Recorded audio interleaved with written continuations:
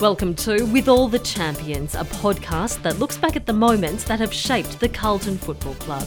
Here are your hosts, Howard Cotton and Tony DeBolfo. Brian Kekovich came to Carlton on the cusp of a golden era at Princes Park, handed the number 16 of the late Maurie Sankey. The boy from Myrtleford made an immediate impression at full forward in a Barassi-led outfit boasting that irresistible blend of experience with the likes of Nicholas Savani and Lofts and the youthful inclusions of Jesaulenko, Walls and later Croswell. Earning his club's goal-kicking honours with 38 in his maiden season of 1967, the high-marking, long-kicking left footer would again top the tally with 59 through season 68, a famous year in the annals of Carlton history. In putting 4 over the goal umpire's hat with those prodigious torpedo punts, 4 of 7 in Carlton's drought-breaking grand final victory over Essendon at the MCG, Brian, at 22 years, 264 days, had achieved what every Carlton-supporting kid ever dared to dream. And yet the 1968 grand final would cruelly signal his 34th and final senior appearance in the famous Dark Navy strip. Though serious injury brought premature end to a playing career that promised plenty, Brian Kekovich's on-field contributions to Carlton, particularly on that windswept September Saturday in 1968, are fondly remembered more than 50 years on, and it is with great pleasure that Brian has agreed to reflect on his precious time in football as a special guest on With All the Champions. A very warm welcome to you, Brian. Good morning, Tony. Thank you very much for that introduction. A pleasure, an absolute pleasure. It's a real privilege to speak to you, Brian, about, those grand days at Princes Park. But I want to begin by asking you, Brian, about life as a boy growing up in Myrtleford. You were the oldest of 3 boys, all of whom could play the game. What's your earliest football memory? My earliest football memory is that we always had a football in our hands. We never missed for anything. The boys always had all the sporting equipment that was available, even though things weren't flying in the household. Our parents always made sure that we had to go to school and that we had everything. So our earliest contribution was playing at school, and we were lucky that we had good teachers that involved us in our sport, and we all liked it naturally. Of course. Can I ask if you know that you inherited the sporting genes? Were any of your parents athletically gifted, or was there? Yeah, my father played soccer internationally. Did he really? Who yes, he did. Well, he played for the old Yugoslavia, but that was before the war curtailed everything for him as well. Yes, because he ended up going to the Middle East. And was he had to go to the Middle East? Of course, with wartime, I suppose, and he didn't correct. But he was gifted as well. And was he a mentor to you, like when you were a kid? No. A wonderful parent. We never got a kick half the time. Never said boo. Right. No, he just said enjoy whatever you do, because we played tennis, we played cricket. The only thing we weren't allowed to do was box. My parents didn't want me to box, and I particularly liked boxing. And did you tend to box with your brothers at all, or you're always? Well, we did. Sam was the recipient because he was 4 years younger, and of course he was smaller. But in later years, no. And can I ask you a bit about your relationship with Sam and your youngest brother, Michael? How did you get on as kids, and what was life like growing up together? Well, three's a crowd, as you know, right? Very true. So I was closer to the younger one, but we were all very close, actually, but Sam made inroads himself, and he grew 7 inches in 1 year. So yes. He went from being a little toddler to half a human pretty quickly. Yeah, and then he went to North Melbourne, and away he went. Well, I just should say for the record, Brian, that I'm the oldest of 4 boys, so it's even harder, believe me. Well, you'd understand what I'm saying then. Absolutely. Well, Brian, how did it come to pass that you got to Carlton? Because I think it was just before zoning came in, and because Sam, of course, was zoned to North Melbourne. So how did that? Correct. How did that happen? Well, I actually signed a Form 4 with Richmond, Did you? The late Graham Richmond signed me up at school. Yep. I actually played 1 year in practice games down at Punt Road. Yep. I think I just turned 16, if I recall correctly. I remember Paddy Ganane, Billy Barrett, Roger Dean, and Ronnie Branton, because Ronnie Branton then was a coach of Myrtleford. Oh, right. So I signed a 4-4 and with Graham Richmond, and then that expired after 2 years, and then nothing had transpired in those 2 years because I think I went from 16 to 18, and then Carlton came onto the scene. They saw me play in the Ovens and Murray, and then they must have thought that I was all right, so they wanted to. But I rang Richmond first, and I said, "Now, this is what's transpiring." I still gave Richmond last crack. You know what I mean? So was that Bert Deacon, or who was that approached you from Carlton? Gerald Burke. Gerald Burke. Okay. Gerald Burke. Jack Rout. Yep. George Harris. And Brian, you were saying there that you gave Richmond the option. They obviously decided not to pursue. Well, they'd run out of money. They said. Oh, is that right? Is that right? Yeah, because they'd just signed 3 players, including Royce Hart. Yes. And I said, "Well, you've done no damage." Okay. So would you have liked to? I mean, when Sam went to North Melbourne, was there a time there would you have liked to have played with Sam? I think you tried to get to North Melbourne later on, didn't you? I need to fix my backup, mate, because Carlton ran out of ideas how to fix my backup. I just couldn't handle my back putting me out of play because I couldn't do anything. We'll get to the issue with your back injury shortly, Brian, but I wanted to ask you about going to Carlton. You were 21 when you joined the Carlton Football Club in 67. What were first impressions of the Carlton Football Club and of Princes Park, particularly for a young boy from the country coming down to Melbourne? Absolutely loved it. Absolutely loved it. Yep. What was it about Carlton? What was it about Carlton that you loved? Well, Carlton was a power club. There was only 2 or 3 in the VFL that were power clubs, real power clubs. I mean, when you compared them to say North Melbourne and other sides, it was like going to David Jones or Kmart. You know what I mean? Yeah, for sure. Do you understand what I'm saying? Yeah. Carlton was a famous club, and I walked in there. Well, Barassi was coach for a start, and then you had Nichols and Silvani. You need to go any further. And it was pretty exciting too, Brian. You played your first game with Alex Jesaulenko. Correct, and I played it on a bloke called Kevin Murray. Oh, really? Yeah. Yeah, and I said, strike me big. I said, I'll do well here. He's pretty short, small 6-footer. He had the longest arms you have ever seen. Baptism of fire. Wonderful player. Yes. So you remember that first game vividly? I think you were named at centre forward and Alex alongside on the flank.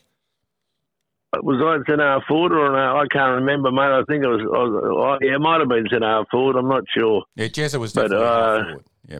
Yeah, that's right. I know. I think I kicked 2, did I not? I can't remember. I think you might have kicked 1 and Jezza kicked 2 for memory. Okay, well that's probably right because there's a bit of dementia creeping in, mate. Brian, you and Alex would have been, I guess, reasonably close because you very close. Yeah. They're extremely close from the word go. Right. Did you see how good Jezza was from the outset? Yes, I did. Yeah. Straight away, you can't miss. You couldn't have missed the athletic ability unless you were blind. You know what I mean? Yeah. And how did you settle in? Did you seem to settle in pretty quickly? And I mean, you've come down at 21. You weren't 18 or 19 or 17. You came down at 21. So do you feel that you were actually ready? Physically and mentally for league footy? Yeah. Well, sort of. I'd never trained that way, you know what I mean? Because being in the country, you always did your own thing, you know what I mean? But I was ready. I was ready, except the food upset me because we always ate very well, and I was billeted out, and the lady that we were billeted out was sensational. But there was no roast porks and roast beefs and steaks and, the way we used to eat. So how'd you live, Brian? What did you eat? I lived very well. We ate. Well, she gave me what she did, and then I used to go to the steakhouse in Fitzroy, which Vlado owned. Is that in right? Fifth Street, Fitzroy. Yeah. Then Vlado moved to the steakhouse in Front Road. Yeah. Well, you wouldn't. But we knew him, so I used to eat home, and they'd say, "Where are you going?" I said, "I'm just going for a drive," and then they're going to have a feed there. Where exactly were you living when you were billeted out, Brian? Was it close to the ground? 19 Berry Street, Coburg. Is it still there, the house? Well, I think so, mate. I would think so. I haven't been there for a while. I've got a funny feeling, Brian, that was a house where Sankey was living and Gordon Collis. No, Gordon Collis was there. I lived with Gordon Collis. Right. Yeah. Okay. For the first year. Yeah. That's why when you said I was centre half forward, I think he was centre half forward in the first game. He may well have been. And I think I was at full forward and half forward flank along. Jesup was on the other one. But I think Collis was full forward, centre half forward the first one or two games. Yes, yeah. I want to ask you, Brian, about all the old footage we see of you play. It's magnificent to see your kicking for goal. Your set shot, left foot barrels going straight, front and centre through the goals. I remember speaking to Turkey Tom Carroll not long ago about how he prepared, for his set shots at goal, and he used to talk about how at training he'd set up 2 rows of witches' hats in alignment with the goals, and he'd run between the rows to keep his line when he kicked. Did you have a technique, or did this just come naturally to you? Well, I technique at school to the best of my ability. That's all I did. Yeah, and I trained myself.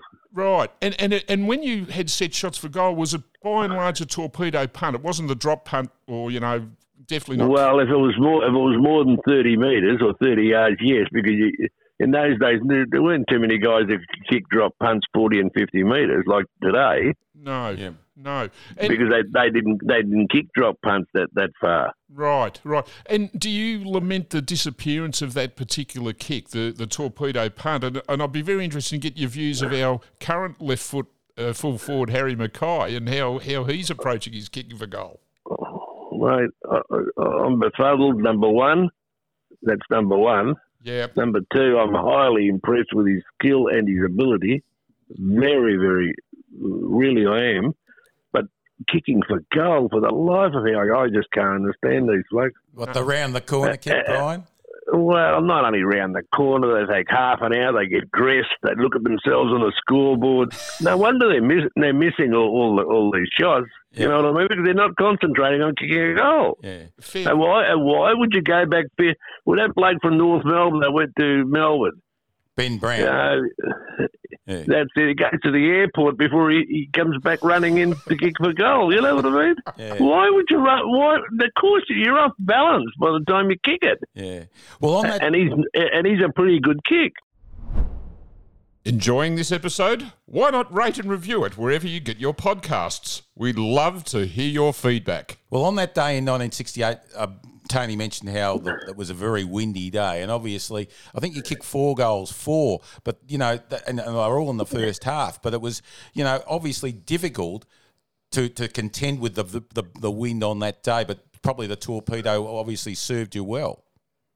Well, it was windy because there were twisters at the MCG. It was a sunny day, believe it or not, and yet you wouldn't believe what sort of breeze you had to contend with. And I'll tell you what, I also kicked 2 out of bounds, and I used to pride myself on my accuracy. Yes. And terrible it was, really terrible. And I'll tell you what, I really didn't have an excuse, to be honest with you. No. It was just bad kicking. We'll get to the 68 grand final, but of course to get there, you're on the journey. I think the team went out in straight sets in 67 to Richmond and Geelong, and then came back. I got dropped for the preliminary final. I was injured, and I didn't want to tell Barassi, and they dropped me, and he was unhappy with me, and I was unhappy with him as well. So that made it 1-1. Yeah.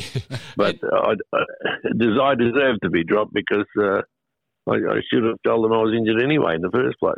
And I've heard premiership players say, Brian, that sometimes when you're on the journey, you know, what is it, one step back, two steps forward. Do you think that after 67 there was a resolve amongst the Carlton players, you know, to go one better in the following year? You know, there was a real resolve amongst the team? Mate, I can't remember, to be honest with you, but I do remember that was my first pre-season training, and I trained hard actually for 68. Yeah. I'd never trained before a footy season because I always played cricket and tennis. Did you?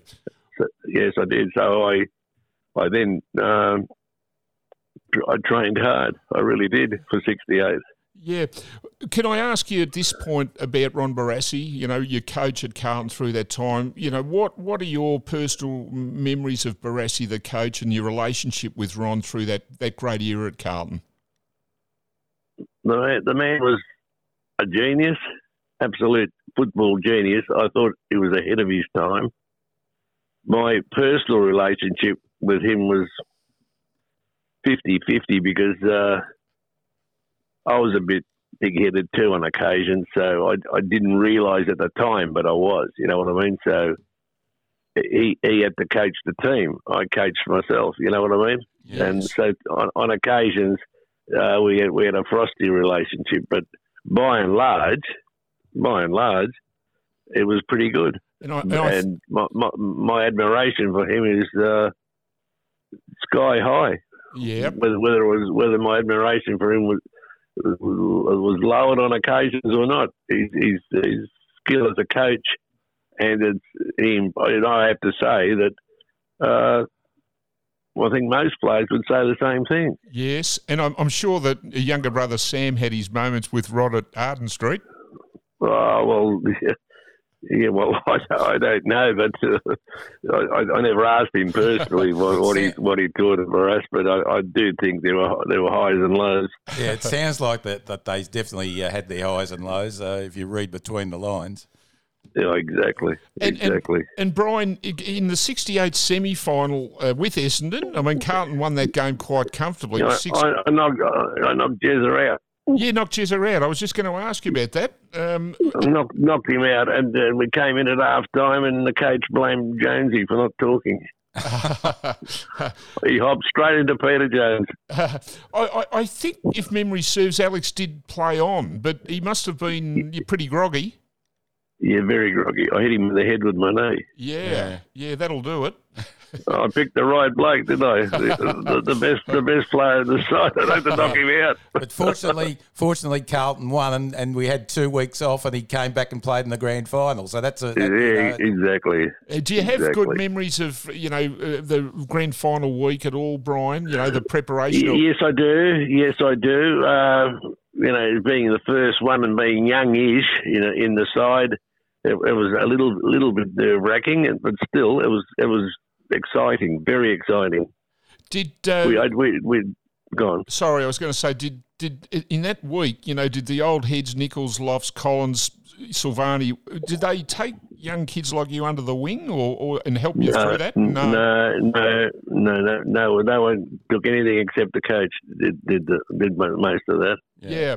And did your family come down for the game? Was your mum and dad at the grand final, or your brothers? Oh, of course. Yeah, everybody. Yeah.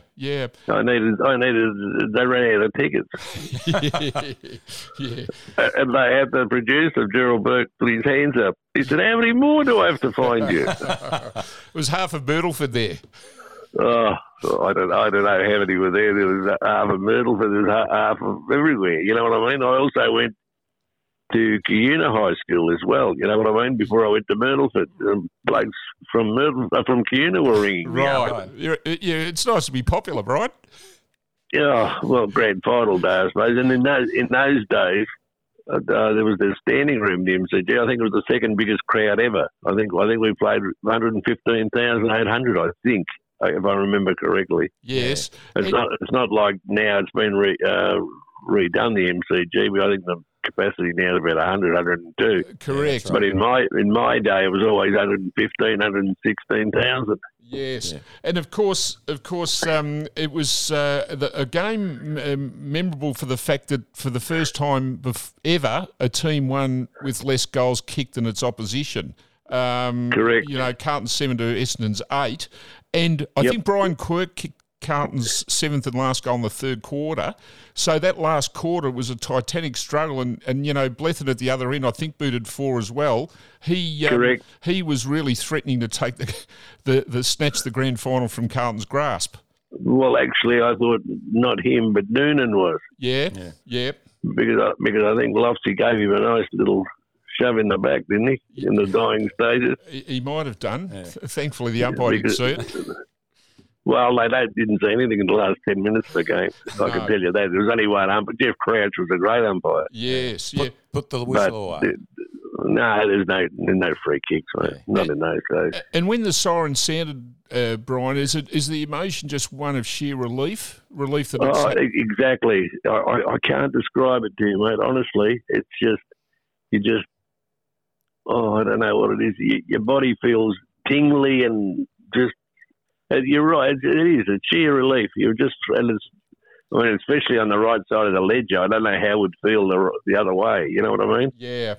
No, very. So, so that's all I can tell you. Yeah. That was a thrill. Oh yeah. Where did you end up that night? Was the celebrations back at Princes Park or one of the hotels? I'm not sure, mate. I think. I know, well, of course, we ended up back at the social club. I know that. Yeah. And you couldn't breathe. You know what I mean? But I ended up in George Harris's office, sitting in the chair. You know what I mean? Well, 21 years, Brian. Well, that was enormous. Mate. Yeah. It really was. But I think dinner was at the Southern Cross. Right. I think. Yes. Melbourne wasn't. Didn't have the Hyatt and all that sort of crap at that time. No, but I do think it was at the Hyatt. I was at the Hyatt at the Southern Cross, if I remember correctly, mate. I might be wrong. Yep. You can check on that, mate. But I think it was the Southern Cross. Right. And I remember John Nichols saying, years later that what marked the 68 grand final, he said he remembered how much joy it brought to the members and supporters who'd followed Carlton through all those, lean years. It was a great victory for all of Carlton because it, obviously it broke that long drought of, little success. And the volunteers, the guys that, the trainers, the guys in the door, everybody had a spring in their step, mate. It was fantastic. That was what I remember, because I remember I said, gee whiz, they're so excited. I'm only 21. These blokes are 50, 60 years of age and they're excited. Yeah. Well, I can tell you, Brian, that the attendance was 116,828. And I'll just take you through. You were close. And quickly through the scores. Carlton 2-2-6-8. 7 goals 9, 7-14 56. Essendon 2-1 5-1 6-4, 8 goals 5 53. You kicked 4 goals, and the other goal kickers for the Blues: Gary Crane, Brent Croswell, and Brian Quirk. You know what? I don't remember Quirky kicking a goal. I remember Gary Crane kicking a goal. Yes. Yeah. And, of course, 68 was the year that Brent Croswell joined Carlton. Now, I mean, you've seen a lot of great footballers, Brian. Where does Croswell rate? Highly, mate. Very highly. Yeah. Very high. I can give you no bigger rap than a natural. You know what I mean? Yep, for sure. We're on social media. Give us a like on Facebook, check us out on Instagram, and follow us on Twitter. We'd love to hear from you. What we need to ask you now is the injury. So I mean, it's hard to believe that amid the euphoria of Grand Final Day 68, you'd actually played your 34th and final game for the Carlton Football Club. When did you sustain the injury? What actually happened, and when did it happen? It happened against Fitzroy. I think it happened at the end of June, early July. I took a mark, which was surprising, and I fell on my ass, but I didn't fall on the ground. I fell on a boot. Right. And I remember distinctly because I remember the sharp pain as soon as I fell. Yep. And I remember going to the social club that night, and I sat down naturally. I sat down. When I tried to get up, I went, "Oh, shit, I'm in trouble here." Yep. Yeah. And that was how I knew. And I said, I can't tell anyone this because we're nearly there. You know what I mean? Yep. Yeah. And that was I think it was my second or third game back. I'd had a stint with Barassi during the year and didn't play for 4 games. And they lost 4 in a row. Yeah. You know what I mean? Yeah. And I'd come back, and I think we'd just won 3 in a row, and I'd got hurt, and I went, "Oh well, that's the man upstairs punishing me and getting my right whack." You know what I mean? But that's the way it went. And what was interesting about this, Brian, is that I think I recall you telling me recently that you went to seek, medical assistance on the quiet. That you were trying to find a resolution to this injury. What lengths did you go to try and get yourself right and that run home? Well, there was a guy called Mitchell in Heidelberg. Yep. That used to handle greyhounds, they tell me, but I believe he used to look after Bobby Skilton, and they reckon he was magic. Yep. So I went to see him. He tried a bit of manipulation and everything. It didn't work. Then I tried. There was a guy called David Zucker, which Carlton sent me to. He was the Olympic Games physio. Yes. And he had an office in, if I recall, in Collins Street. And he looked after me for a month and seemed to work a little bit. But by then we were in August and the sun was starting to shine, so I was feeling a bit better. But still, it was locking up. And the coccyx bone is, just to explain it to you very quickly, is like the motor of a car. If it starts putting, you've got no strength. You know what I mean? In your legs. Yes. And that was where I was feeling it. I couldn't do what I used to be able to do. So I said, "Oh gee, I better keep quiet." Got through 68, and then told them. Yeah. Well, it's remarkable to think that on grand final day you've kicked 4, but you're obviously for some weeks been playing under sufferance. It's quite even more remarkable to think that.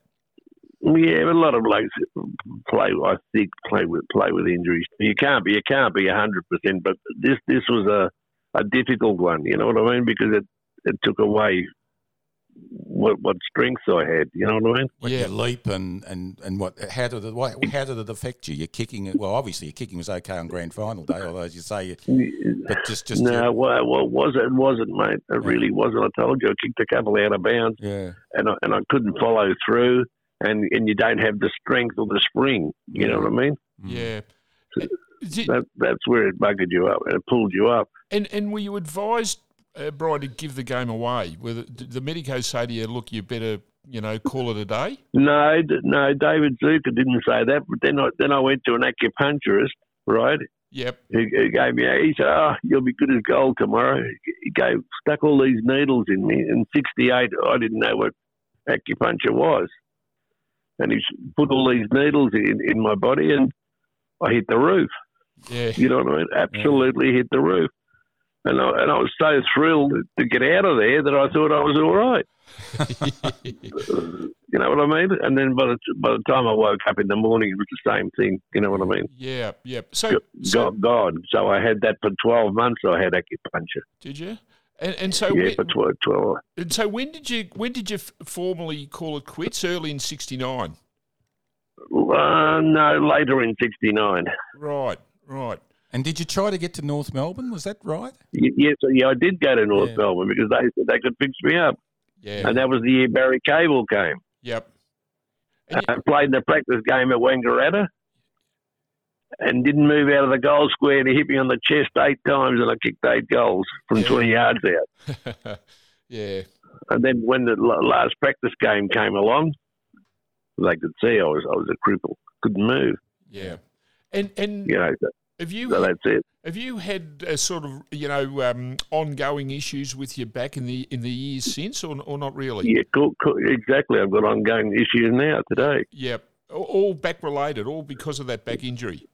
Exactly, because I didn't want to have an operation. Yeah, because I was told, well, in those days, people that had an operation were not that successful. There was only 30 or 40% that were successful. The rest were unsuccessful. Yep. So I said no. I'd imagine, Brian, that realisation, at 22 years of age, that it's all over as a league football, that must have hit you incredibly hard. How did you get through that period and get on with your life? I did not very well at all because I like basketball. I told you, basketball, cricket and tennis I played. Yep. So somehow the most difficult was to give away football, but also the other sports, which I liked a lot. Yeah. And then in 71, I had the tragedy of losing my brother, so I forgot everything very quickly. Yeah. Could you just explain, I know it's painful to say, but people may not know what happened to your brother, Michael. Well, he was having an evening jog in late June when we were living in Doncaster, and you know what Melbourne weather is like and how dark it is at 6 o'clock at night, and he got hit by a car. Yeah. How good a footballer would he have been, do you feel? Well, he was 16, just finished Trinity. Well, he was going to Trinity Grammar and played his first game that year. Yeah, massive loss for the family. That was more important than him being the champion football. He would have been the best of the three of us by a mile, but that's not relevant. No, very true, very true. What getting back to yourself, compounding your own problem was the fact that, Carlton went on, and the triumph of 1970, 72 again, that must particularly... There is one tragedy in that, because in 69 they were home on a pig's back and lost. Yeah. They played Richmond led all day and Richmond skittled them in the last quarter. Yeah, that's true. I was going to say, do you remember that? But you're only a child. You wouldn't remember. I remember it. Don't worry. And, of course, now here we are, Brian, all these years on, the 21-year premiership drought that was ended in 68 has unfortunately been eclipsed by today's drought. You're still watching on with great interest of the Carlton teams of today. Do you have a genuine sense of optimism for today's teams and where it's heading? Well, I haven't had, but I am now. Yeah. Because I think the coaches are positive. I think finally the recruiting might have improved a little bit, right? Yep. And I'm hopeful this side is going places. It's going to need a couple of additions, but I think it's going to places. Yeah. I don't know what you think. You're a Carlton man. You don't have to be embarrassed. You can say what you think. Well, we agree with you. I do. I think they are going in the right direction without any question. It's taken a long time, but I think the elements are falling into place, Brian. Yeah, we were kicked in the guts, though. You got to remember, that was a pathetic kick in the guts. Remember in 2000, whenever it was? I can't remember. 2000 was it 2000? 2002. 2002. Like, no one's been kicked in the guts like that. You know what I mean? No. And it's been a long journey that they've had to come back from, but they shouldn't have taken this long all the same for a power club. You know what I mean? For a club that prides itself on being, whiz kids. Yeah. They haven't been bloody whiz kids in a lot of directions. You know what I mean? Absolutely. We're very grateful for your time today. It's been magnificent to hear you reflect on a great era in Carlton history, and we lament the fact that that we're not in the middle of one right now, but the signs are really promising that we're getting there again. And I'd just like to thank you. I know you probably don't do a lot of these interviews, but I'm sure there'll be many, many Carlton people that will love to hear these reminiscences and reflect on happy times at Carlton. And on behalf of all members and supporters of the club that hear this, Brian, I wish you nothing but the best for your health and happiness in the days and months and years ahead. Thanks so much for your time today, Brian. It's been very much appreciated. Okay, mate. Thank you. Take care. Thanks. Bye now. Bye-bye.